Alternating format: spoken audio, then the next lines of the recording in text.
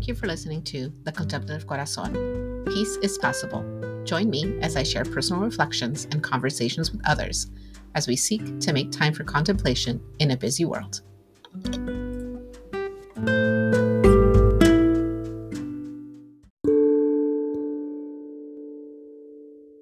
You're listening to episode 33, Recognizing Spirit in Everything.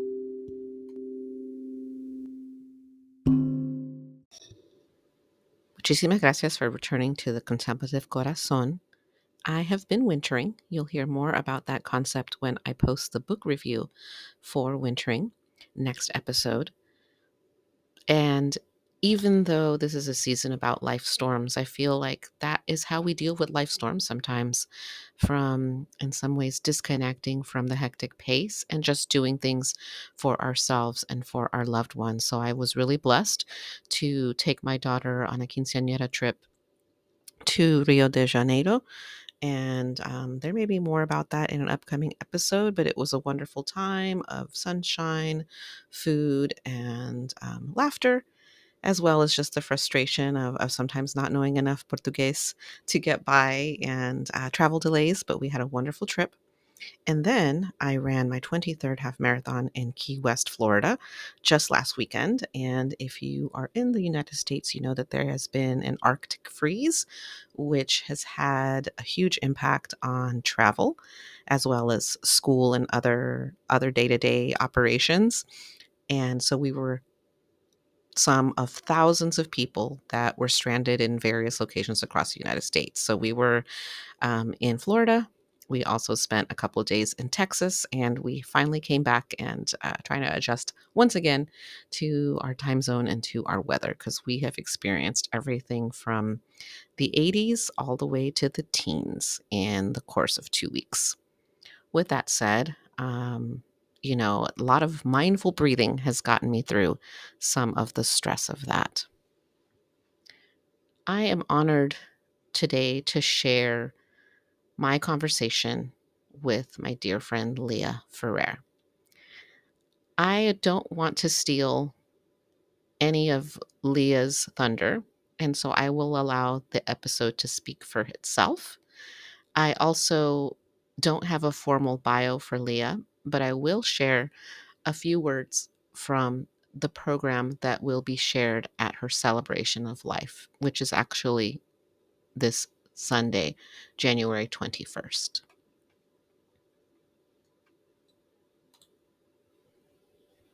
Leah proudly holds her contradictions. She's an adventurous risk taker, but she's also a control freak.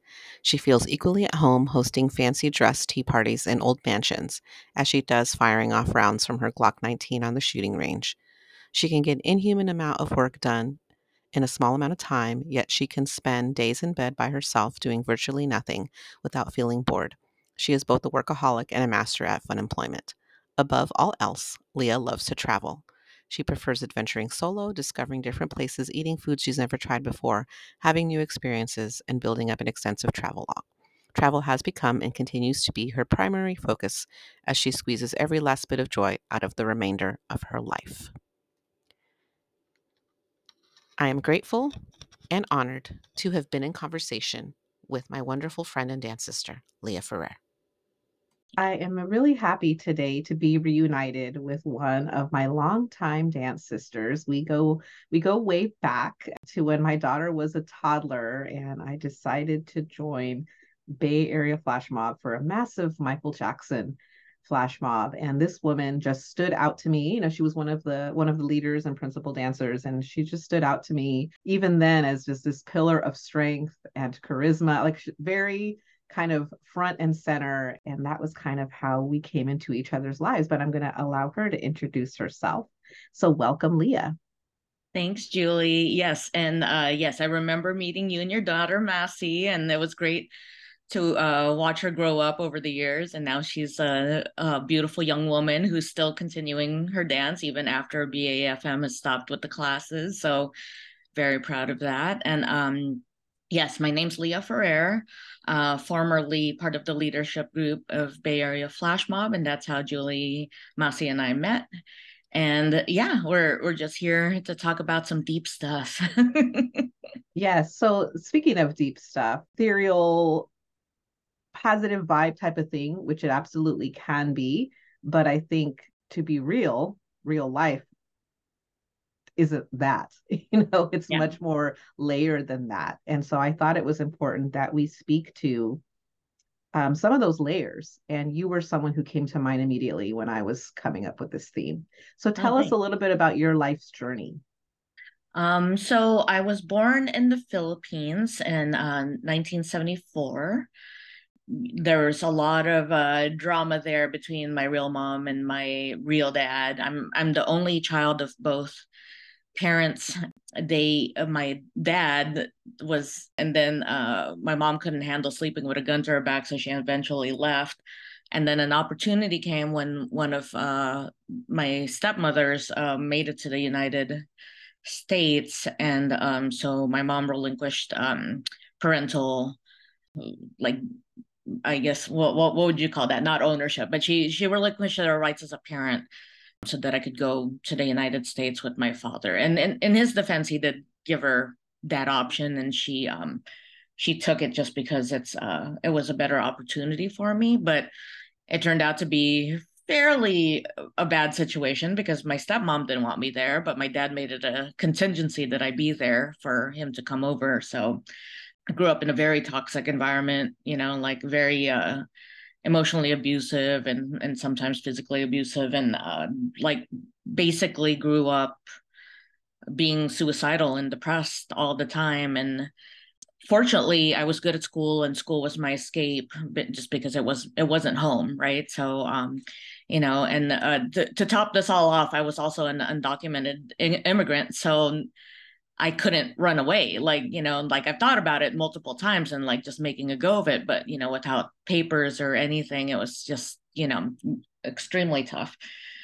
So anyway, after a lot of back and forth and fighting with my dad and my stepmom about it, I used college as an excuse. And when I transferred to San Francisco State, I said, "Oh, I'm just going to move out just to be closer to."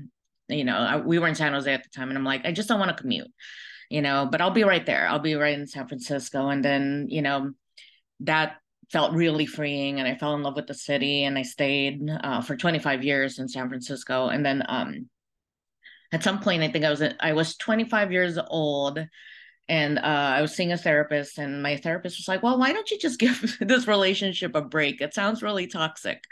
So I did, and it was extremely scary because the last time I tried to leave that family, I was brought back by gunpoint, and it's not unusual for my family to do stuff like this. I wasn't the only one basically that was brought back by gunpoint. And so I was extremely scared. I wrote them and said I was taking a break. And then after a year had passed, I realized how much healthier I was and how much healing that gave me. So I said the break was permanent. And they used all sorts of emotional manipulation to get me back, but I didn't budge. And to this day, I'm still not speaking to my dad and my stepmom's side of the family. I'm cordial with my mother's side of the family, and we're on good terms. But it's not really like since I didn't grow up with her as a parent, she's more like an acquaintance, a distant friend. So yeah, it's been rough because I've basically been going it alone for so long. So fast forward to now, I've been really doing great in my life. Like I feel like I've reached, a good part in my career, and, I bought a home. I just feel like I was on the up and up. And then during COVID, I felt a lump in my breast. Um, Immediately went to Kaiser. They immediately did, like they just, felt around, and then they immediately did a mammogram, checked it out. And Kaiser's, like Kaiser's really great at moving fast, right? Like you're, like go get a mammogram, go get a this, go get a that, and you're diagnosed within a day. So, like so I found a lump one day, 2 days later, they did an exam. 2 days after that, they did, like the biopsies, and then that same day, I found out I had breast cancer. And I was like, immediately, I said, what's your next available appointment? They're like 2 days from now. Okay, take it out. So 2 days after that, we took the lump out. But then after the biopsy came, even though it hasn't spread to my lymph nodes, they found out that the numbers, it was very, whatever it was aggressive, right? So it wasn't, even though we caught it early, it's really, numbers wise, it was showing us an aggressive type of cancer. So they're like, let's throw, and based on my numbers, they did the global protocol. With breast cancer, because it is so common, there is a global protocol. It's not like, it's so common that if you got diagnosed with the same numbers in Europe or wherever in, like Asia, you will be put through the same global protocol. And that protocol for my numbers in my situation was 4 rounds of chemo. I forget how many rounds of radiation, and going on tamoxifen, which is I'm estrogen positive, so it's hormone. That with the lumpectomy that was caught very early, you'd think, okay, I'm in the clear out. And I took the news of having to do chemo way worse than I took the news of having cancer, because I didn't want to do chemo. And it was every bit as awful as I thought it would be, and then some. But, they guaranteed that if we followed this global protocol, my chance of it metastasizing or spreading would be less than 1% over 10 years. Fast forward 2 years later, almost to the month, right? I had neck pain, and the neck pain became excruciating. I called an ambulance. I was screaming the entire ambulance ride down. And, after the surgeon took a look at my x-rays, he said, your cancer's back. And I was like, what are you talking about? The pain is in my neck. I don't know what you're talking about. And it turned out that not only did the cancer metastasize to my bone, but my entire vertebra was a cancer cell, or like a giant cancer tumor, I should say. He just said he scooped it out like oatmeal. It was like gone. I barely had any bone left. And yeah, that's why I felt all that pain. Was basically my spine was just covered in mush, and that was the only thing protecting it. I could have been paralyzed. I could have died, So anyway, after getting that diagnosis, and then, they did the formal diagnosis, stage 4 cancer, metastasized to the bone. Then I had to make some decisions quickly. And that led me to, I took out a $90,000 loan so that I could travel the world.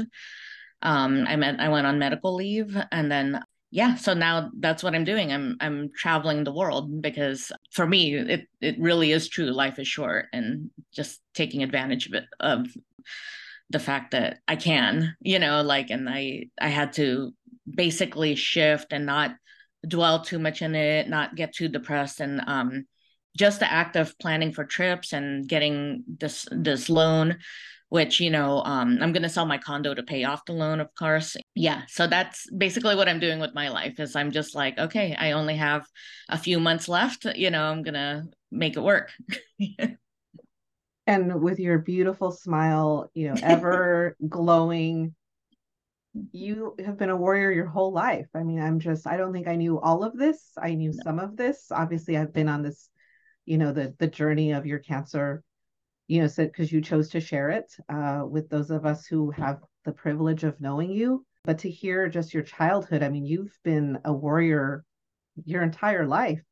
And so it makes sense that the first time I laid eyes on you, you had this like Wonder Woman or like Rhythm Nation type of vibe, because that's really what you've had to be to get through it all. And as moving forward like this, I'm just struck by your strength, by your resilience. I love your commitment to self, that this is how, you are choosing to live your life, is to truly embrace it. That's just so wonderful. So thank you so much for your example and for sharing your journey with us today. And just via social media, you've shared so much of it with many of us. And talk to me about what it's been like to travel the world, because this is something people say they want to do. It's on, people talk about bucket lists, but you're actually living that. And so what is that like, and how is that? Yeah, just share about your travels. So the good news is I'm an experienced traveler. I've been to many countries already. And what was funny was when I got this diagnosis, people started talking about the bucket list, but I've always lived my life in a way that I was always living, seizing the moment, basically. Most of the items on my bucket list were already done. So everything, most of my travels that I'm actually doing this year are things that were like, yeah, the nice to haves, right? I've already really done everything on my bucket list. So now I'm just like exploring more, seeing what catches my eye and, like what makes sense. Like a lot of it too is proximity. It's like, well, I'm going to be in Europe. So since I'm in that area, where else can I go? You know what I mean? Like it's been like that. And because of the $90,000 loan, like I used to be even though I had the money to stay at 5-star hotels, and maybe not all the time, but I could have treated myself to that, or I could have treated myself to like first class or business class. I never did it because I was always of the mindset that I would rather travel more than travel, fewer times in luxury. But now that I'm at the point where I don't have much time left, I'm like, forget about it. Just like go for the first class ticket, go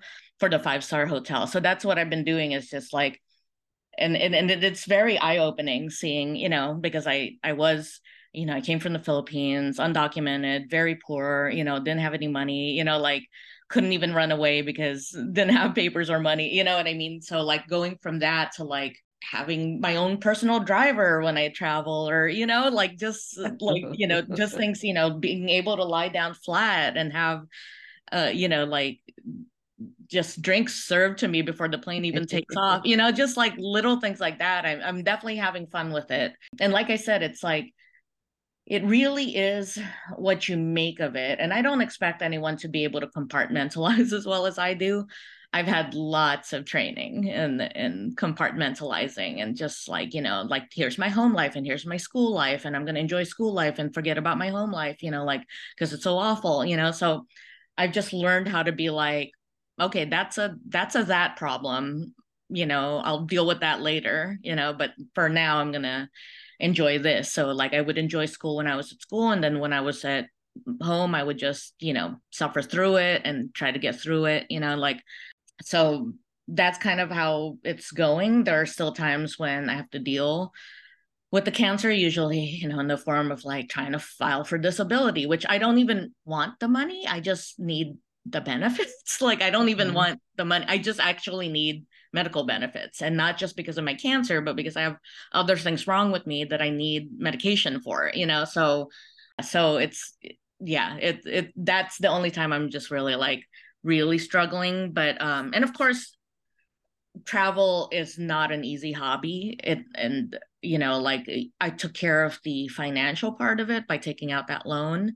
The potential for crashes are much higher when you're like living life that fast, and it's much more impactful when something goes wrong, when you're at home. When something goes wrong, you have a lot of resources to deal with it. When you're in another country and you don't know how to speak the language, those resources are not there, but yeah, it's been really really fun, exhausting, because I used to travel, like I would leave the country once a year, and that is not the case anymore. I'm like, I've already traveled to multiple countries, in 2023, and I'm not even done yet, so I'm definitely exhausted, and there's this part of me that wants to stop and just rest and just take a nap, but again, it's like it's now or never. And then I'm feeling that urge, and I'm like, how comfortable am I dying without seeing Machu Picchu, for example, like, and it's, the answer is not at all. So so then I just grin and bear it. And I'm actually the next trip will be Mexico and Peru. So I'll be training for Machu Picchu soon, because it's, with the cancer treatments and stuff, even though I'm not doing chemo like in vein chemo, I am taking chemo pills and a stronger aromatase inhibitor for the hormone suppressing. It's really affected my joints, and all the walking has really affected my plantar fasciitis. So I'm just in a lot of pain all the time. Oh. It's just constant, right? Like I'm popping ibuprofen like it's candy. It's like I'm way past the, the maximum that's allowed on the bottle.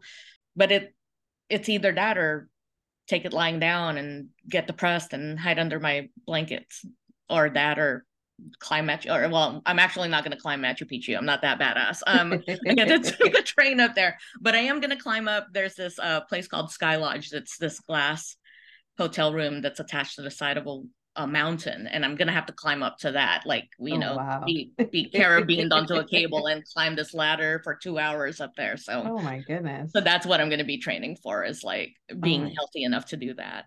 Wow. Yeah. That sounds amazing. So you've had to adjust then, because, you know, I know you as a dancer, and I know that your dancing predates Bay Area Flash Mob, because I know that you were also kind of a regular at New Wave City. Yes. So yeah, I what did all of it. I did New Wave City. I did Bollywood like dance for a long time. Part of the reason why I have plantar fasciitis actually is I used to take flamenco, and I had to get a cortisone shot in my right foot, and my podiatrist finally said, okay, because I wouldn't give up flamenco. And he said, oh no. you have two options. You either give up flamenco or you give up dance. Ooh. So I was like, all right, fine, I'll give up flamenco. But that was the only thing that made me stop. And of course now I'm still, you know, suffering from, you know, stomping my feet in high heels, you know. So yeah, I've done it all, hip hop, jazz. I really sucked at modern, so that didn't stick. And same thing with ballet. I have no technique at all. But yeah, I did a lot of dance before meeting up with Bay Area Flash Mob, and I was actually there when it was founded. I always joked that I was their first student. I wasn't one of the founders, but I was definitely the first student, and they called me their advisor, because I did have so much I've taken so many dance classes that I knew what I liked and what I didn't like from each dance class. So I was like, hey, how about, you know, when you film a video, film it from behind and facing the mirror so you can see both the back and the front, you know, because that's how a student would want it, right? So that kind of, I would just give that perspective to it. And also I've done some musical theater, so I would have my thoughts about like where to face when you're doing a flash mob, and what is the goal here? Is it to take a nice video, or is it to face the audience? Or, you know, if we want a nice video, this is the background, you know what I mean? Just that kind of thing. So yeah, that I went from that physicality, and then, you know, like then of course I moved to Richmond, and then Bay Area Flash Mob was no longer. And you know, I would still take things like Zumba, but it's just not the same here in Richmond. There's no like, you know, like in San Francisco, every night of the week you can go somewhere and take a dance class, right? It's just not like that here. So I would still stick with it with Zumba and stuff. And even through the pandemic, there would be people who would teach Zumba online. So I stuck with that. And it really wasn't until I got the 2 times I got diagnosed with cancer was what took me down. Like the first one was chemo was so horrible. Like it just is really, you know, like you don't have any energy. You know, I'll go get something to eat or use the bathroom, and I'd have to take like a 2-hour nap because I was so exhausting, you know, like. And then when I had the emergency spine surgery, I mean, you can imagine, like there's this little plastic cage attached to my spine now holding my spine together, so I had to wear like a neck brace for so long. So that combined with all of the steroids that I took, so I took so much steroids, and if you can imagine, every time you take steroids, gaining like 10 to 15 pounds, like just you know, the massive weight gain. Like it was, I know I would joke around with my oncologist saying like there was only one, you know, like silver lining to cancer, and it was I would get to my goal weight, and you took that away from me. Oh boy. I know. And she was just like, it's not good when you lose weight. I'm like, that's not what you know, that's not what you doctor said to me like 3 months ago. Now you're all about gaining weight. Before you're like, you need to lose 10 pounds. You need to lose 10 pounds. Oh my goodness. Yeah. And yet now you're back walking all over the world. I know it hurts though. Like it really was like telling my oncologist, I'm like, dude, my joints hurt. And she's like, exercise more. And I said, it's not working. Like I'm walking everywhere and it hurts more. Like every time, you know what I mean? There is this sweet spot when you're moving, it doesn't hurt. The moment you stop, you know, like, and so it's just like, you know, and I was telling her like, because she's like, how about a hot bath? So I would take a hot bath, but my knees hurt so much that I couldn't get out of the tub the normal way. Oh. So I would have to flip over like an otter Oh. and like get on all fours and push up because I couldn't, my knees hurt too much to like get up from the bathtub, like just getting up, right? So I would have to basically get on all fours and push up that way because it was like my knees are too weak. And this is why I'm like, I need to train for Peru because there's no way I'm going to be able to climb that mountain with knees like this. So, Oh boy. yeah. Well, I look forward to hearing about that adventure. So, obviously you've trained physically, you've trained mentally. What about spiritually? Like how are you feeding your spirit, nurturing your spirit, protecting your spirit, all of that during Mhm. this time? So I think I've never been religious, right? But I've always felt something like I don't know if it's a higher power or that we're all one, just like something either connecting us all or just returning back to, what I think of when I think of death, I think of returning back to source. So like I almost imagine because, for lack of a better word, since, we don't have words for this kind of stuff, like there's this ball of light that we go back to, and this ball of energy that we go back to. And like all of these, I think of these little our lives as these physical extensions of that light, like so that we can broaden the light and increase the energy. So, like a MAGA person's over here pushing it in that direction, and I'm over here pushing it in the exact opposite direction, right? But in either case, we're increasing the boundaries because when we go back to the light, we all want the same thing because we're just one giant being. But when we're here, we're physically doing all the things, we're exploring, right? We're pushing all the limits of where this energy can go. And then when we come back, we bring something back with us. We bring the experience. You will go back to the source light and bring your experiences, and I'll go back and bring my experiences. And together we make the light bigger.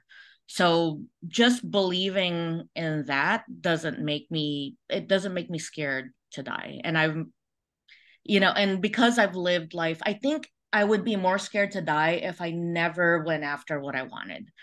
But, what I learned from such a, awful childhood is like once I got that freedom, I really, because I went from trying to keep the peace in that house and trying to like be very, very small and not, want the things that I want and just do what they tell me, like to now everything's me, right? Everything is Yes. like what I want to do. I want to do this, I want to do that, and just being free. And I think that really gave me the freedom when I stopped talking to my dad and my stepmom side of the family. When I disconnected from that toxicity, I was able to really focus on myself and just really live for the moment and not live for other people, not be like, I'm going to do this because society says this is what I need to do, or anything like that. So yeah, so that's kind of how I dealt with it. And I don't know if at the time I knew that was a spiritual practice, but I think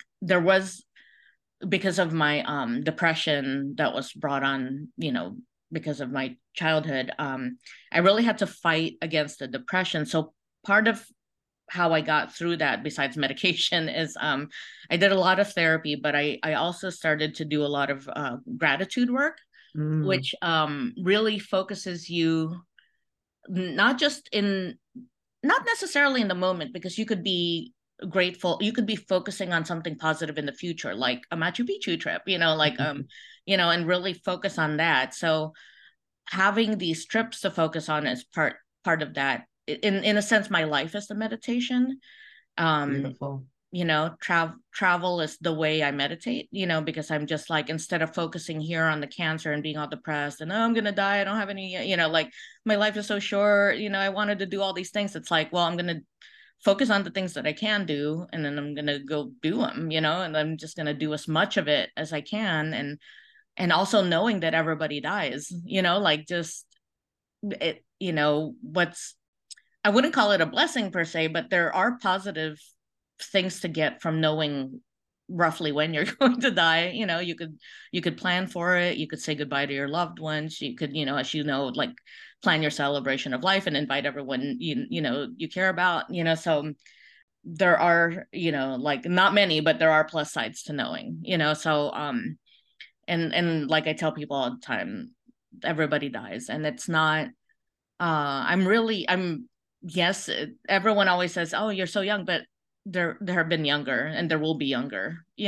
People who go back to source. I'm almost 50. I'm going to be 50 in January, so I'm not that sad about not living. I'm missing out on more joint pain and more memory loss. I'm not too upset about it, actually.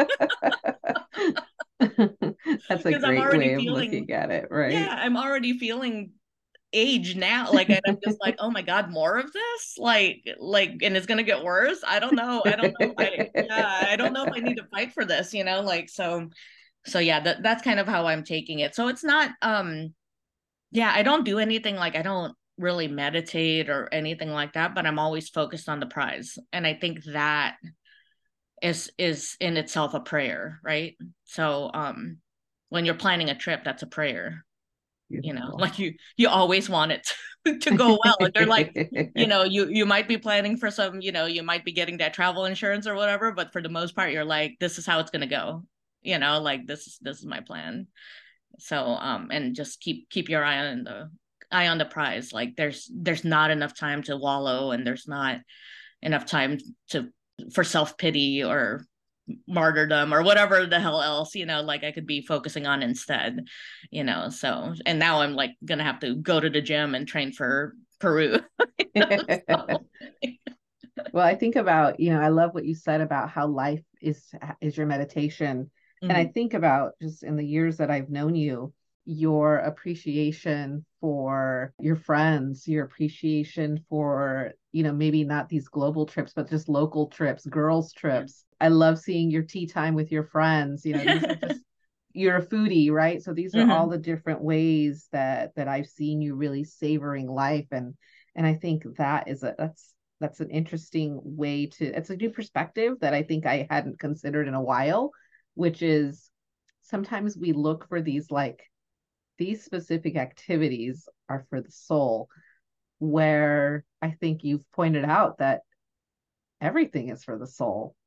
All of life is for the soul. It's just about adjusting, mentally and seeing it, with that different perspective. Because I think it's really easy, like you said, for maybe say, Yeah, right? Like yeah. I think it's so reductive to, and I'm guilty. I'm guilty of being Mhm. reductive like that and talking about spirit as if it's a separate thing when it Mhm. really isn't. It doesn't have to be and shouldn't be.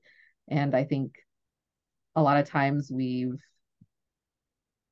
call it society, you call it the world, but I think we've kind of conditioned ourselves to really kind of have it as this separate thing, and it doesn't have to be. And I love that. So thank you for bringing that Yeah. back I into the mean, conversation. and I don't consciously think of it even that way. It's just, when you phrased it like that, I was like, yeah, I think it's, every time I have a good meal, every time I see something beautiful, and it's not, like I said, I don't believe in a bearded God, or, you know what I mean? So, but I see that and I'm like, wow, like, you taste something really good, you look at something really pretty, you're just like in awe of what we've accomplished here on this physical realm. And you're just like extremely thankful for that.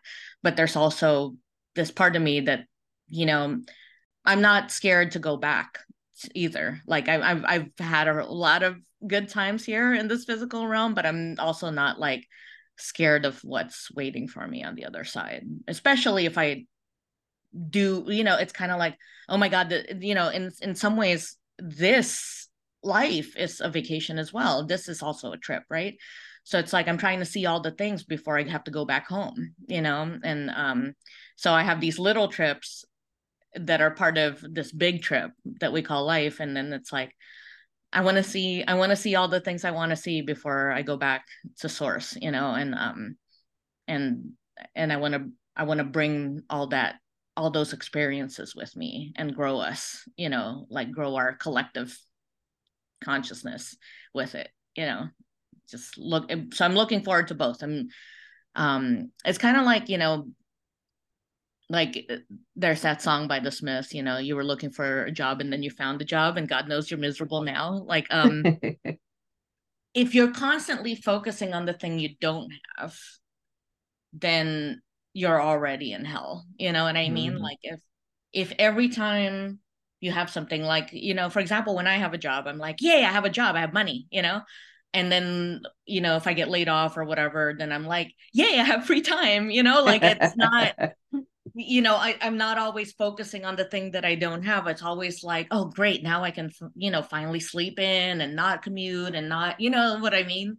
Like I can shift really fast to the situation at hand. And it's like, oh, I have cancer. Great. I can take medical leave and, like, travel the world. You know what I mean? It's like, of course it's not as easy as I make it sound. Of course there were tears, and of course there's self-pity, and of course there was rage, like, of course, I'm only human, but at the same time, you just have to, or I just have to. It's just not in me to do that. I've spent so much of my life suffering, and in my childhood, there was nothing I could do about it. I was powerless. I was a child. I'm a grown ass adult. I have the resources. I can make this life the way I want to make it. And I'm going to do that. That I owe that little girl all that. You know. Yes. Wow. And she probably couldn't even dream of how wonderful it has been, and it's going to continue to be. Yeah. You mentioned a little earlier that part of your journey is being able to plan your celebration of life, which I will be at and with you on that day, because you're going to be there to see that. And do you want to talk a little bit about that occasion? Yes. So this concept is actually not new. Like I'm old enough to remember the AIDS crisis, and during the AIDS crisis, a lot of AIDS patients would have their celebration of life while they were still alive. Getting AIDS during those years was a death sentence, and way scarier than stage 4 cancer. Like you knew you were going to die, you knew it was going to be miserable, you knew it was going to be coming soon, right? So people would have these celebrations of life so that they could attend them. It's like, say the nice things about me to my face, don't wait till I'm dead and I can't hear you, so that's kind of my mindset too. It's like, I'm here, I know I'm going to die, and I I want, like, I've been working on my playlist, my music playlist. I've been collecting photos that I wanted to do, because I'll go to other people's, like, memorials, and because they didn't plan for it, a preacher would speak and they're all judgy about their life. You know what I mean? It's like, Mhm. and I'm just like, oh my God, he would hate this. He would hate having prayers at his, he's an atheist. Like, what are you doing? You know what I mean? Like, it's so just the fact that, and also I'm very type A, so I want complete control of the playlist and the photos and the videos. So, like, so I'm getting that. I'm getting, and I'm like not allowing, so if you get invited to something after I die, don't go to it because I'm not allowing that. So no, not allowed. You guys can have Zoom meetings or whatever, but don't have a funeral. And I've always, like, I remember watching Night Court a long time ago, and it's like he said, let's put the fun back in funeral. This was like I think it was a business idea of one of the people in the show, and I was just like, yeah, let's put the fun back in funeral. Like, it's so I'm planning all this. Hopefully HB Mendoza has graciously accepted the co-MC role, so he'll hopefully be my co-MC and co-host, and a bunch of other friends are going to help me out with logistics. The Cat Club, Randy, the manager at Cat Club, has been so gracious. When I approached him about my celebration of life, he has been so gracious, because, like I said, I was a regular at New Wave City, which has had Yes. many of its events at Cat Club. And so before even the flash mob stuff, Randy and I knew each other. But it's also like a great place, not just because of New Wave City, but as you know, like, Bay Area Flash Mob has also performed there and danced there a bunch Yes. of times. So it's just a nice place for at least those two groups of my friends to attend, and we all have good memories there. um So yeah, I've been really enjoying like planning it. Again, it's like find the things that you can enjoy. I mean, yes, it's would I, you know, if I had my druthers, would I want to be diagnosed with stage 4 cancer? No, but now that I have, here's how I'm gonna handle it, right? And I'm gonna have my celebration of life. I'm gonna invite my friends. I'm gonna choose all the visuals and all the audio and all the and I'm gonna have fun. And I'm going to request it because there's 2 rooms. There's a back room and a front room at Cat Club, and I'm gonna request that the back room be for feelings. Like there will be seats there. People can like give each other like support in the therapy while they watch videos.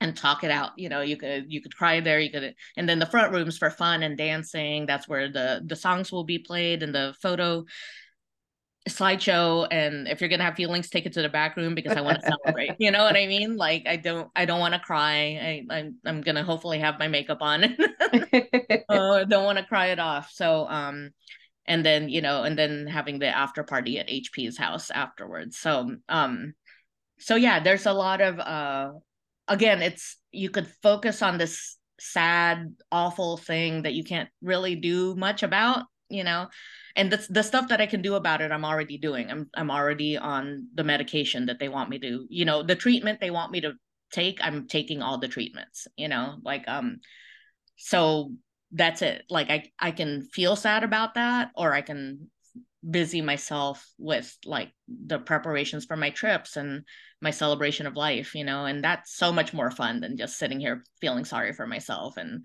complaining about my aching joints and bad feet, So yeah. Thank you. This episode has been filled with so much of your teaching and your wisdom, and thank you. But I'm going to ask it anyway. The final question is always any advice that you would give to listeners who are looking to kind of deepen their connection to the spirit. I would say recognize the spirit in everything. Like I said, like recognize it in a sunset, recognize it in a flower, recognize it in your ability to breathe oxygen, like just it's there. Like anytime you taste food that's delicious, recognize it. Like imagine yourself as a spirit trying on this meat suit we have on. Why are you here? Like why did you choose a physical experience to learn and learn from it? You're here for a reason. You're here to like sense, to get the experience of these 5 senses. Your sight, go to that rock concert, like because when you're back in source light, that may not be a thing. We're just like in this warm glowy light and we're just just content, right? Go for the things that give you joy, like and find joy in everything. Find joy in that cup of coffee. Find like it's yes, there are days that it's going to be harder than other days, but there's always something to be grateful for, always. Take it from me, like take it from someone who has terminal stage 4 cancer and is still laughing about it. You know what I mean? Like there is a way to flip it. And if you're struggling a bit with that, then maybe it's time for some help, like maybe a therapist or some medication. I wasn't always like this. Like I said, I struggled with major depression. So saying be grateful for something would have just destroyed me, because it's like I didn't have the capability. And when it is that hard, then I would say maybe it's time for some other help. But if it's within your physicality or your chemical compound makeup to do so, then find the joy in everything. Look for all the ways that life is trying to show you what to be grateful for. Life is always trying to show you what to be grateful for. So look for it. Just look for those signs. Thank you, Leah. This has been such a wonderful reunion, yes, even though it's virtual. And I can't wait to see you. My teenager is very upset that she won't be able to take part in your celebration of life. You could come to HP's after party. I'm trying to think of convincing her to make a video doing some of the choreographies. I haven't pitched that to her yet. Yeah. But thank you again for agreeing to be part of this. And I am truly grateful for this conversation, my friend. I love you. All right. Love you too. Thank you. Thank you.